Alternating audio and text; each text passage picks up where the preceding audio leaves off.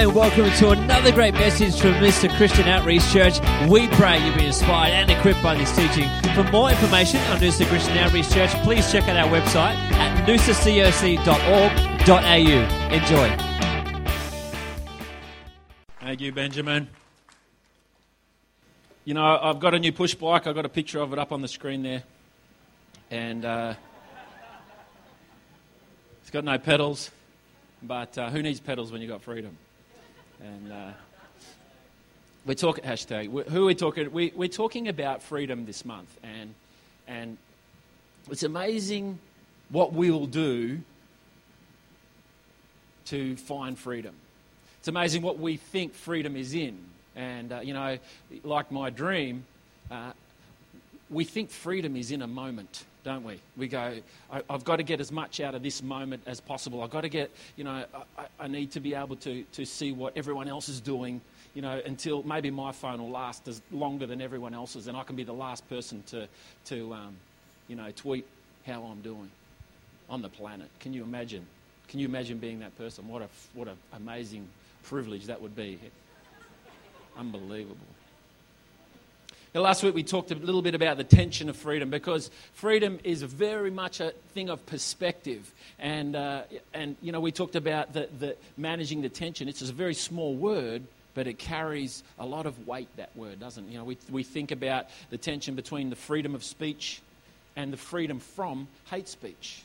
Freedom of speech for one person is hate speech to another person. We talked about living a self-determined life, the freedom of doing whatever you want, to the freedom of living in community, which requires you to give up some of your own self-determination. We talked about, you know, the difference between living under the freedom of the law of the government and living under the commands of Christ. You know what I mean? There's these tensions to manage, isn't there? We talked about the liberties of being a citizen versus the freedoms of being a visitor. If you're an Australian citizen, you have more freedoms than someone who is a visitor to Australia. And then bring in the consideration that you are citizens of heaven. So what does that make you here on earth? So there's all these different tensions, the difference between living in the moment and creating an inheritance. They're different liberties, aren't they? One's creating a liberty of a moment for you, and one's creating a liberty of a platform for a generation to come. What about the difference between feeling peaceful and being on mission? Both of those two things, you know, there's freedoms in both, because one of them you feel free, you feel safe, you feel protected, and the other one you create those things for someone else by sacrificing your own freedom. It's a difficult word, isn't it, that carries a lot of weight. Viktor Frankl says this: everything can be taken from a man but one thing, the last of human freedoms, to choose one's attitude in any given set of circumstances, to choose one's way. And he was saying that about living in the Nazi war camps in World War II. Talked about the top 10 fears of humanity, which included losing control, pain, disappointment, loneliness. We fear ridicule, we feel rejection, we feel failure. We unpacked some of those. So if you want to know a little bit more about those, you can get the podcast of last week. We went through Galatians 5. I just want to kind of build a bit of a platform for you, so we can bounce off it today. Galatians 5:1 says this: stand fast, therefore, in the liberty wherewith Christ has made us free. And be not entangled again with the yoke of bondage. We unpacked that. We talked about standing fast, being with all diligence, keeping focused, you know, and on what? What are you defending? Whose liberty, whose rights are you defending? You know, on the liberty that Christ gave us. We need to know what liberty we're standing for. Is it my liberty, or is it the liberty that Christ brings? And what is that liberty of Christ? Is it free to do whatever I want, whenever I want? No, it's not. It's bigger than that. We're not free from temptation, but we're free from guilt and shame. We're not free from the works. We're free from the works of the law, but not obedience to Christ. And who made us free? Christ. The source of that freedom. We cannot earn it by any merit, by any righteous act. Christ ransomed our freedom. And then it says, do not be entangled again with the yoke of bondage. So here's the thing. Any action done in order to gain acceptance from God or to obtain his favour is a yoke of bondage. Any action, any works that you do in the effort of gaining favour from God is actually going to cause you bondage in the future. So the statement is, when the tools of freedom become shackles, we look for other liberties. We look for things on earth to bring us free. We look for freedoms of the moment, not freedoms that are monumental for generations to come. Okay, so last week we spoke of that. The key statement of last week that I want to bounce off is this one, that any action done in order for acceptance with God and to obtain his favour is a yoke of bondage. Because I don't want to let you off the hook to do nothing for the rest of your lives. I want you to be people who are hungry and thirsty to see God's goodness be released to humanity. So I want to give you, I want to introduce you to the two different levels of the freedom that we can have through salvation. The first one is being set free. You see, Christ set us free. And then the second one is living free. Who knows, you can be set free, you can be free, someone can set you free, someone can let you out of prison, but you can still live like a prisoner. You can be free from the law of sin and death, but still feel guilt and shame and doubt and unbelief every day of your life, even though you've been set free. Christ has set you free, yet you're not living free. So I want to encourage you this morning that, that being set free has given us this free gift of eternal life. Yet living free comes from this daily following of him. Why don't you turn your Bibles to John chapter 8, starting from verse 31.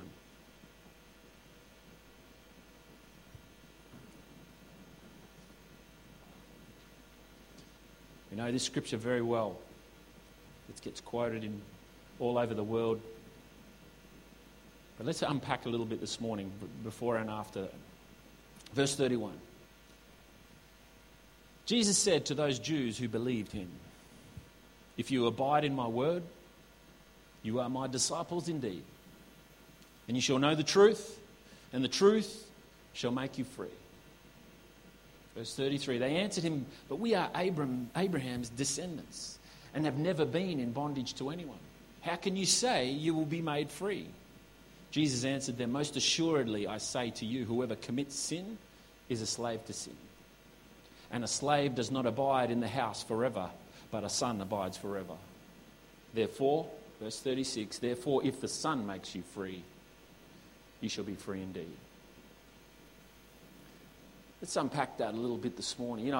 In the King James Version it says, in the New King James says, "If you abide in my word." In the Old King James says, "If you continue in my word, then you are my disciples indeed." If you think about those words, if you abide, if you continue, if you hold fast, it's something that it's an intention, isn't it? Ben talked about our generosity, about being intentional this morning, and Christ is saying, if you're intentionally living, if you're intentionally abiding, if you're intentionally continuing each and every day in my word, then you'll be my disciples indeed. What about word? There's two types of word in the Bible. One's logos and one's rhema.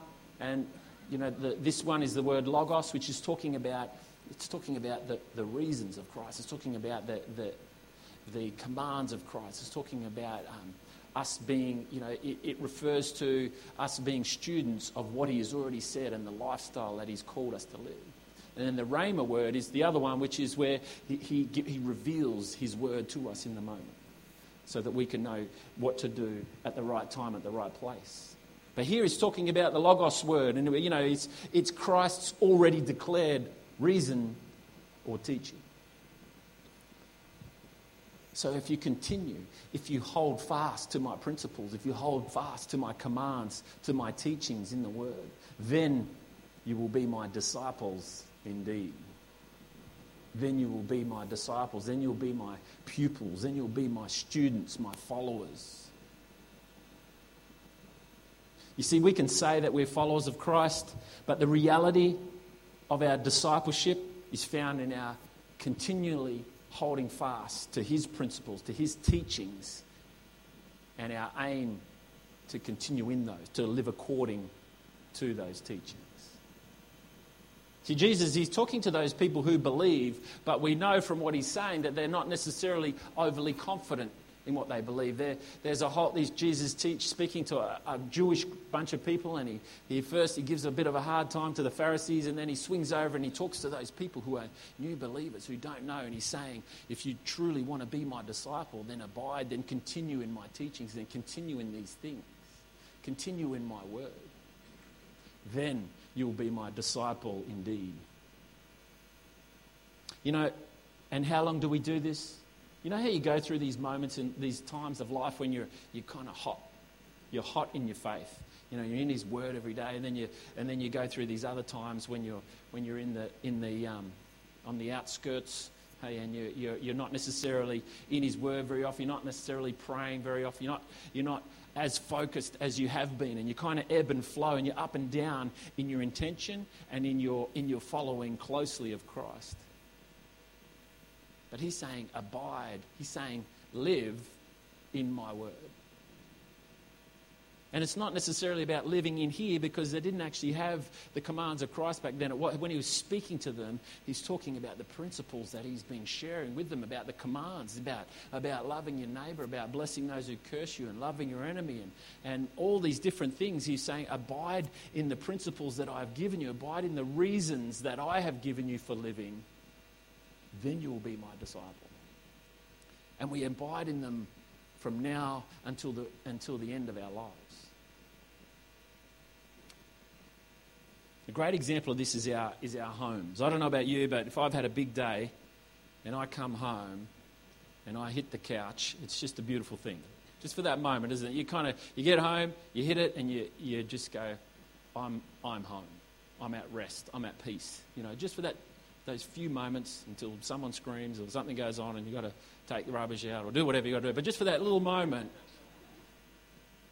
you know it's a place of rest and it's a place of refuge. You know, there's work to do at home, but it's still a place of refuge for you. And He wants His word to be like that for us. He wants us, you know, when we're tired and when we're weary, He wants us to just go back and rest in His word. I think one of the battles that we've faced as believers over the years is we feel like we need to understand and know and interpret every piece of Scripture. That's our relationship with the Word. But sometimes I think that He wants us just to read the Word. Don't try and understand it. Don't try and interpret it. Just read the Word. Just abide in His Word. Just continue in His Word and allow His Word to influence you instead of you trying to always interpret it. Because there's a burden on you to interpret all the time. There's a burden on you to explain. So then when we pick up the Bible, we feel the burden of work. Oh, we've got to do a study. We've got to do a Bible study. You know what I mean? Which is a good thing to do, but sometimes you need to just read a psalm and allow it just to wash over you. Sometimes we just need to read this gospel of Luke or Mark or the other two. And Matthew and John, they always get all the credit, I reckon. Read Luke and Mark for us. Let's give those guys a bit of love. We can read the gospel and just spend time with Christ. You know, I love reading autobiographies because I feel like I'm getting to know the person. I feel like as I read it, I'm getting to know the person. Well, we've got, 4 different authors of the biography of Christ that we get to know Him. Don't try to interpret it. Don't try to decide what you've got to do based on it. Just read it and allow His word to do its work on you. There's a time for study, but I want to challenge you to abide in His word. Just live in it. When you go home and you sit on the couch, when you go home and spend time with your family, you're not always trying to interpret everything. Sometimes if you're married, you're trying to interpret what your wife's saying to you. When she says, no, don't buy me a birthday present. You've got to read into those a bit deeper. But most of the time, it's just about living with each other. isn't it? It's about spending time. It's about being in that place of rest where there's love and a nurture without actually having to do anything. Because the source of our freedom is found in our place of rest and refuge, where we live most regularly. So ask yourself the question, spiritually, where do you live most regularly? Where do you live most regularly? I love the book of Daniel. Daniel was he was one of the captives of the Israelites into the nation, into Babylon, and he worked with the captain of the eunuchs, and he advised the king Nebuchadnezzar. He served him. He did all these different things. So he lived in a place that was godless. He lived in a place that was godless. But 3 times every day, morning, noon, and night, he would set aside some time so that he could pray. So that no matter where he lived, no matter what he was walking through, no matter who he was asked to serve, no matter who he was asked to bow down to in the natural, he said, my place of rest and my place of refuge, no one's going to touch. Because that's where I draw from. That's where God washes over me. That's where I receive from him. That's where I get to know him. It's my place of refuge, and I am going to continue in his word. I'm going to continue according to his ways.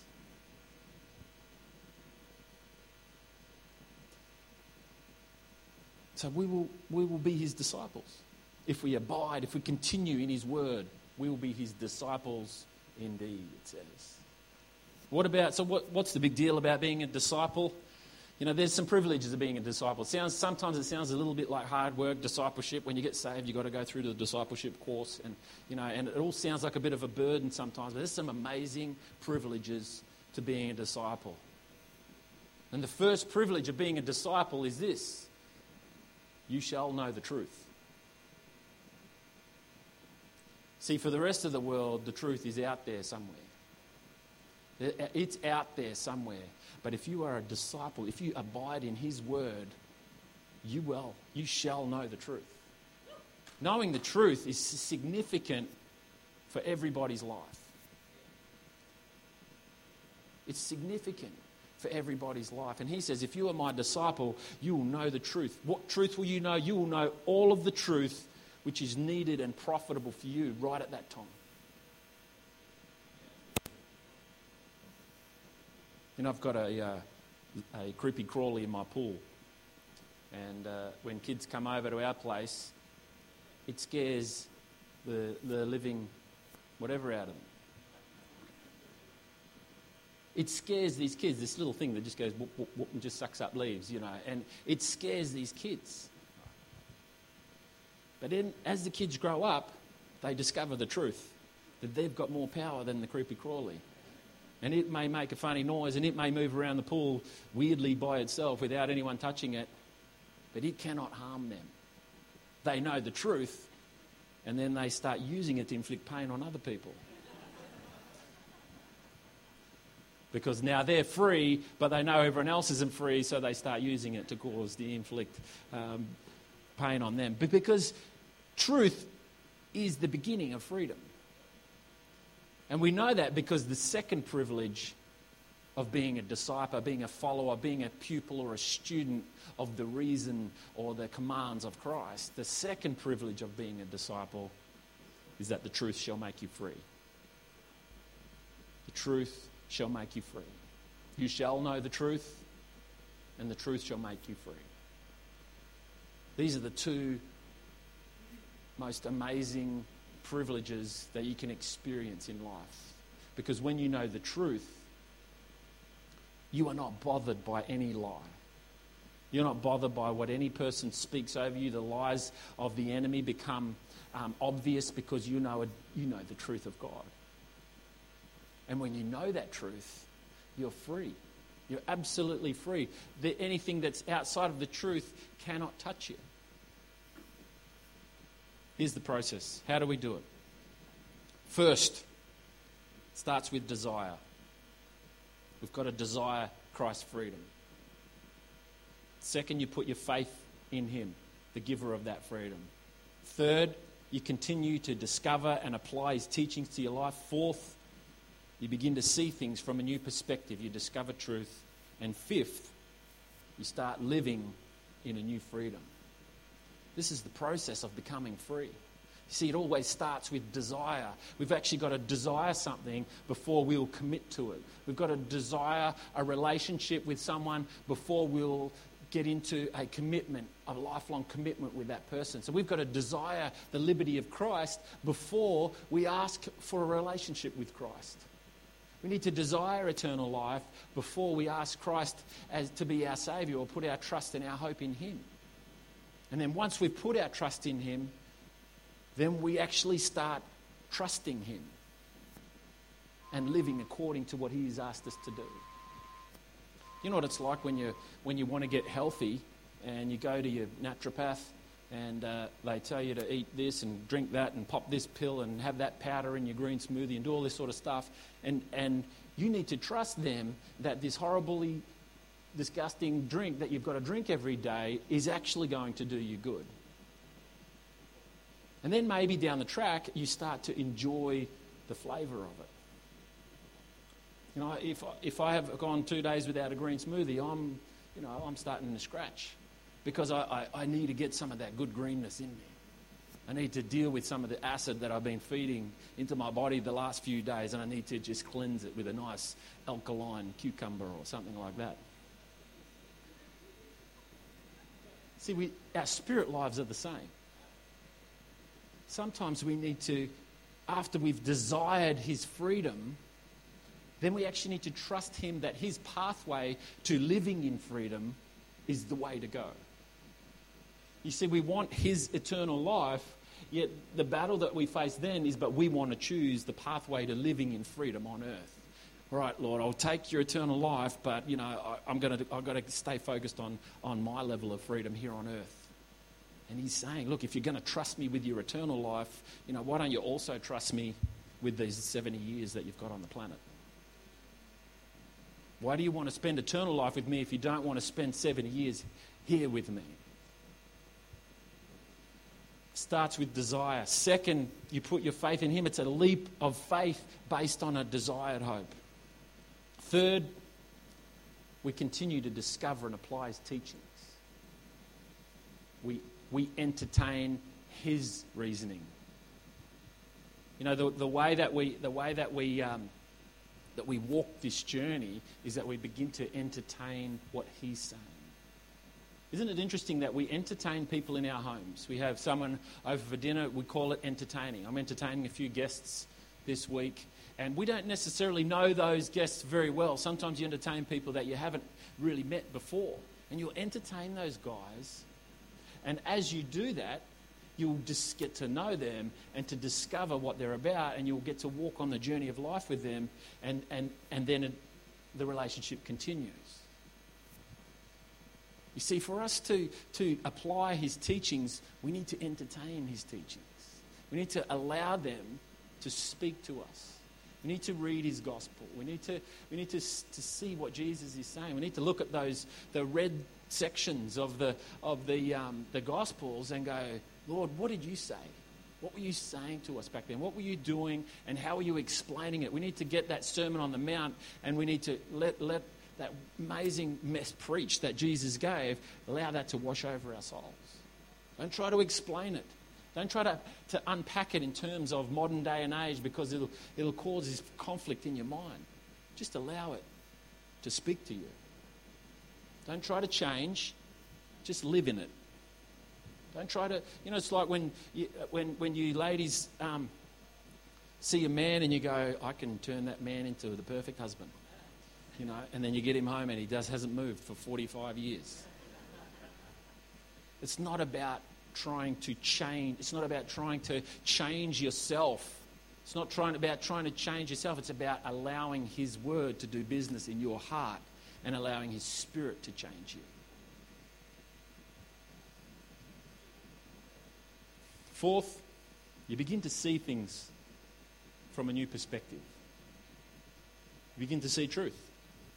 when you look at someone who has offended you, when you look at someone who lives a life that you would like, a life like theirs, when you look at someone, you see truth. You begin to see that this person was created in the image of God, and there is gold in them. No matter what they're expressing with their mouth, no matter what they're writing, no matter how they're performing, no matter what they are doing technically, you see the truth in their hearts. And you don't see that overnight. You see that after you've had a desire to follow him, followed up by a commitment to do life with him, followed up by abiding or continuing in his word and in his teachings. And then all of a sudden, the last two, they just happen. You will know the truth. You know, it's like when you're desperately looking for something and you can't find it, and then when you just relax, there it is. When we relax in him, when we rest in him, when we don't try to decide how the Bible fits in the modern world, when we just read the Bible and allow it to speak to our hearts, all of a sudden, when we're in that space, when we're in that argument, when we're in that challenging situation, we see truth. We can't explain it, but we see it. And the fifth thing is, you start to live in a new freedom. It's called autopilot. I've got in my car, I've got automatic window washers. And they just, when it rains, they just turn on. I never have to turn them on. Every now and then they just turn on anyway, even when it's dry. Bug hits the screen, and that wipes it off for me. Or smears it over the screen for me, one or the other. The question is, the great measuring tool of your liberty is, what's your auto response look like?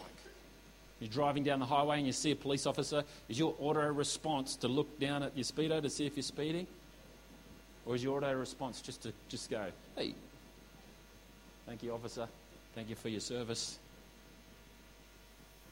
You see, the greatest measure of freedom is, what is your response to authority?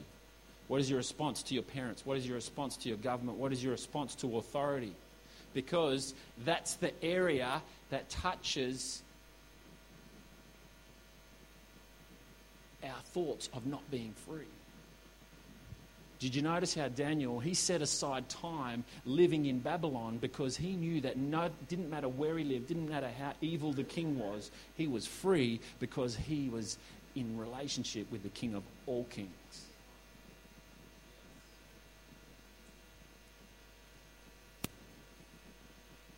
What is your auto response? I know I'm not free in the areas that I react. Hey, I know I'm not free when you say something and it stirs my heart in the wrong direction. I know I'm not free in that area. I know I need to go and abide. I know I need to go and continue in relationship with Christ so that he can do a work in my heart so that I can be even more free.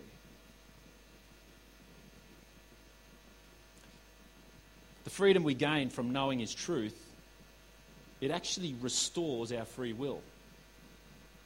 You ever notice how all your friends outside of the church actually seem like they're having a better time sometimes? They actually seem freer than you do.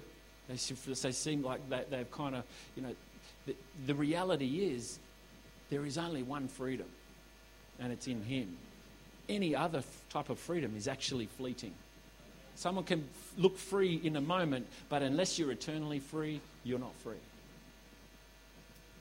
And we don't actually understand freedom until it appears to us, until it's actually on autopilot. We can see it, we can read it in the Word, we can see it in other people. You can see that person who, no matter what happens to them, they just stay cool, don't they? You know, that person who's just always kind of got it together. Nothing kind of disrupts them. And you go, I see it in that person, I read it in the Word, but my heart is constantly doing backflips. And God's saying, hey, where's your rest? Where's your place of refuge? Where are you getting centered in your faith? Where are you getting? Where are you going? Where are you abiding? See, where you live is where you gain your energy. You go home, you work during the day, and then you go home at night and you regain energy for the next day's work. Spiritually, you don't regain energy from your home. Spiritually, you regain energy from continuing in his word. by continuing in prayer, by continuing to gather with other believers. And when we have our free will back, we get to see what is truly good and what is truly beautiful. See, what happens in life is we get distracted by the perception of good and the perception of beauty. And God's saying, if you'll align your life with me, you will see true beauty. You will see true good. People said to Jesus, but we're descendants of Abraham and have never been in bondage. Most people on the planet don't realise they're not free. I mean, they don't realise that they don't have eternal life. They don't realise that it's even an issue. The Jews back then, they were saying to Jesus, look, we're the descendants of Abraham. Nothing has ever put us in bondage. We are already free. And Jesus says this, whoever commits a sin, though he may be Abraham's seed, was never in bondage to any man, is the servant of sin. And who boasts, and I say it to you who boast of your relation to Abraham as if it would save you. No works, no birth, no efforts, no status can actually give you freedom. Only Christ can give you freedom. He says whoever commits sin is the servant of sin. See, you're not going to get through the rest of your life without sinning, unfortunately. So when he says whoever commits sin, he's saying it's like if we commit our life to Christ, we're in Christ. If we commit our life to sin, if we commit sin, then we are a slave to sin. So you're going to still make mistakes for the rest of your life. You're going to still disobey in areas of your life, but you don't commit to it. You commit to Christ. You see, we become under the authority of what we're committed to. So if we commit to the ways of God, Jesus says, make disciples of all nations, teaching them to do things that I have commanded you. When we commit ourselves to do life His way, we get to experience His freedom. We become under His authority, which is where the true liberty is found, which is where we start to see the truth and where we get to walk in freedom. Here's the clincher. Verse 35 says, "These slaves don't live in the house forever, but a son does." Servants work for a payment. Sons work because they're part owners. Because the inheritance is already theirs. It's already yours. I love what the father of the prodigal son says to his other son. He says, "What are you complaining about? All that I have, it's already yours." So you're not actually working for a payment. You're actually working because it's part of the family's business. It's part of what you already own. If we come to try and serve our way into the kingdom of God, if we kind of come and serve our way into salvation, we won't gain salvation. We'll help everybody out, but we won't actually gain salvation. He's saying serve because it's part of your heart. It's part of your vision. It's part of your inheritance. Not to try and gain anything, but to be part of your family. That's what families do. They support each other. They lift each other up. They pull the weeds out. They grow the fruit and veg. They harvest. They do all the things that they can do because they're part of a family, not to try and earn favour. Why doesn't the band jump up? Like we said at the start, we can accept His adoption as sons, yet still be unaware of what it is to live free. I believe that there's a challenge on our table this month to create a new desire for the liberty of Christ, to discover the freedom that Christ is talking about, to discover the truth and walk in that truth. Why don't you stand with me this morning?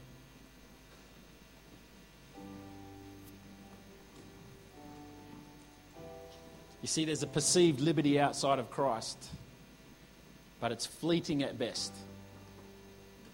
In fact, the freedoms of the world are just shadows of freedom. And the final verse says this, it says, "Those whom Christ makes free, they are free indeed. You see, there's people say, I am free. But Jesus says, no, you will be free indeed. You see, we have a perception of freedom. But God's saying there is only one true freedom. The word indeed talks about, it's about being certain. It's about being clean. It's about, it's about freedom of understanding. It's about beyond perception, but reality. We gain a perception of freedom when we're on holiday. We gain a perception of freedom when we have money in the bank. We gain a perception of freedom when we live in a democracy. We have perceptions of freedom, but he says, only if the Son sets you free are you truly free indeed.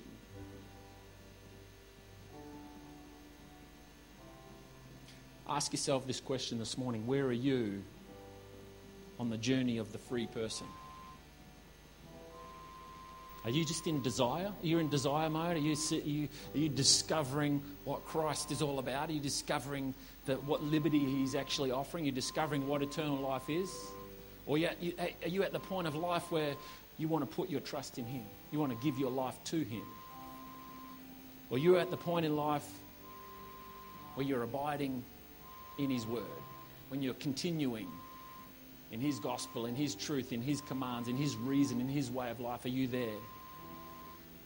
Or are you starting to experience seeing truth, seeing things differently? Or have you all the way through now and you're walking in liberty? You're actually on autopilot. When the rain comes, the wipers automatically turn on. You don't have to think about it.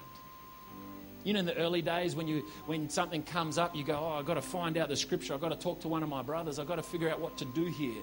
But the more you abide in his word, the more in that moment, you know exactly what to do. You know exactly how to love. You know exactly what to say, because you are absolutely free walking in his absolute truth.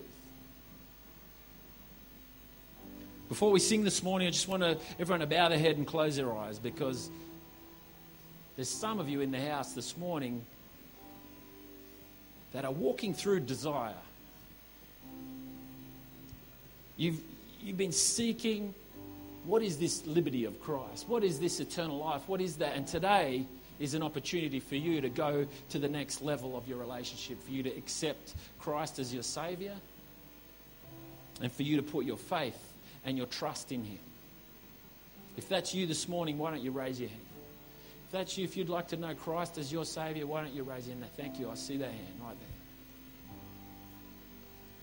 If today's the day that you want to step into that relationship with him, if you want to go beyond desire and into a place of real relationship where you get to begin to continue in his ways and in his goodness and end up in that place of knowing the truth and walking in freedom, why don't you raise your hand this morning?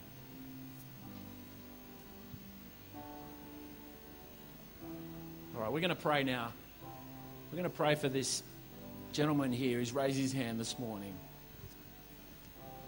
And as I pray, I'd love it if everyone would repeat the prayer after me and stand with their brother as we reaffirm our faith. Father in heaven, we thank you for your liberty. We thank you for eternal life. Today, I want to make a decision to put my trust in you. I confess that you are my Lord and Saviour. And I believe that your Son was raised from the dead for me and my family and my children and my children's children. I repent, Lord, of everything that I have done up to this point in selfishness. And I give you my life from this day forward. Thank you, Lord. In the mighty name of Jesus. And they all said together, amen.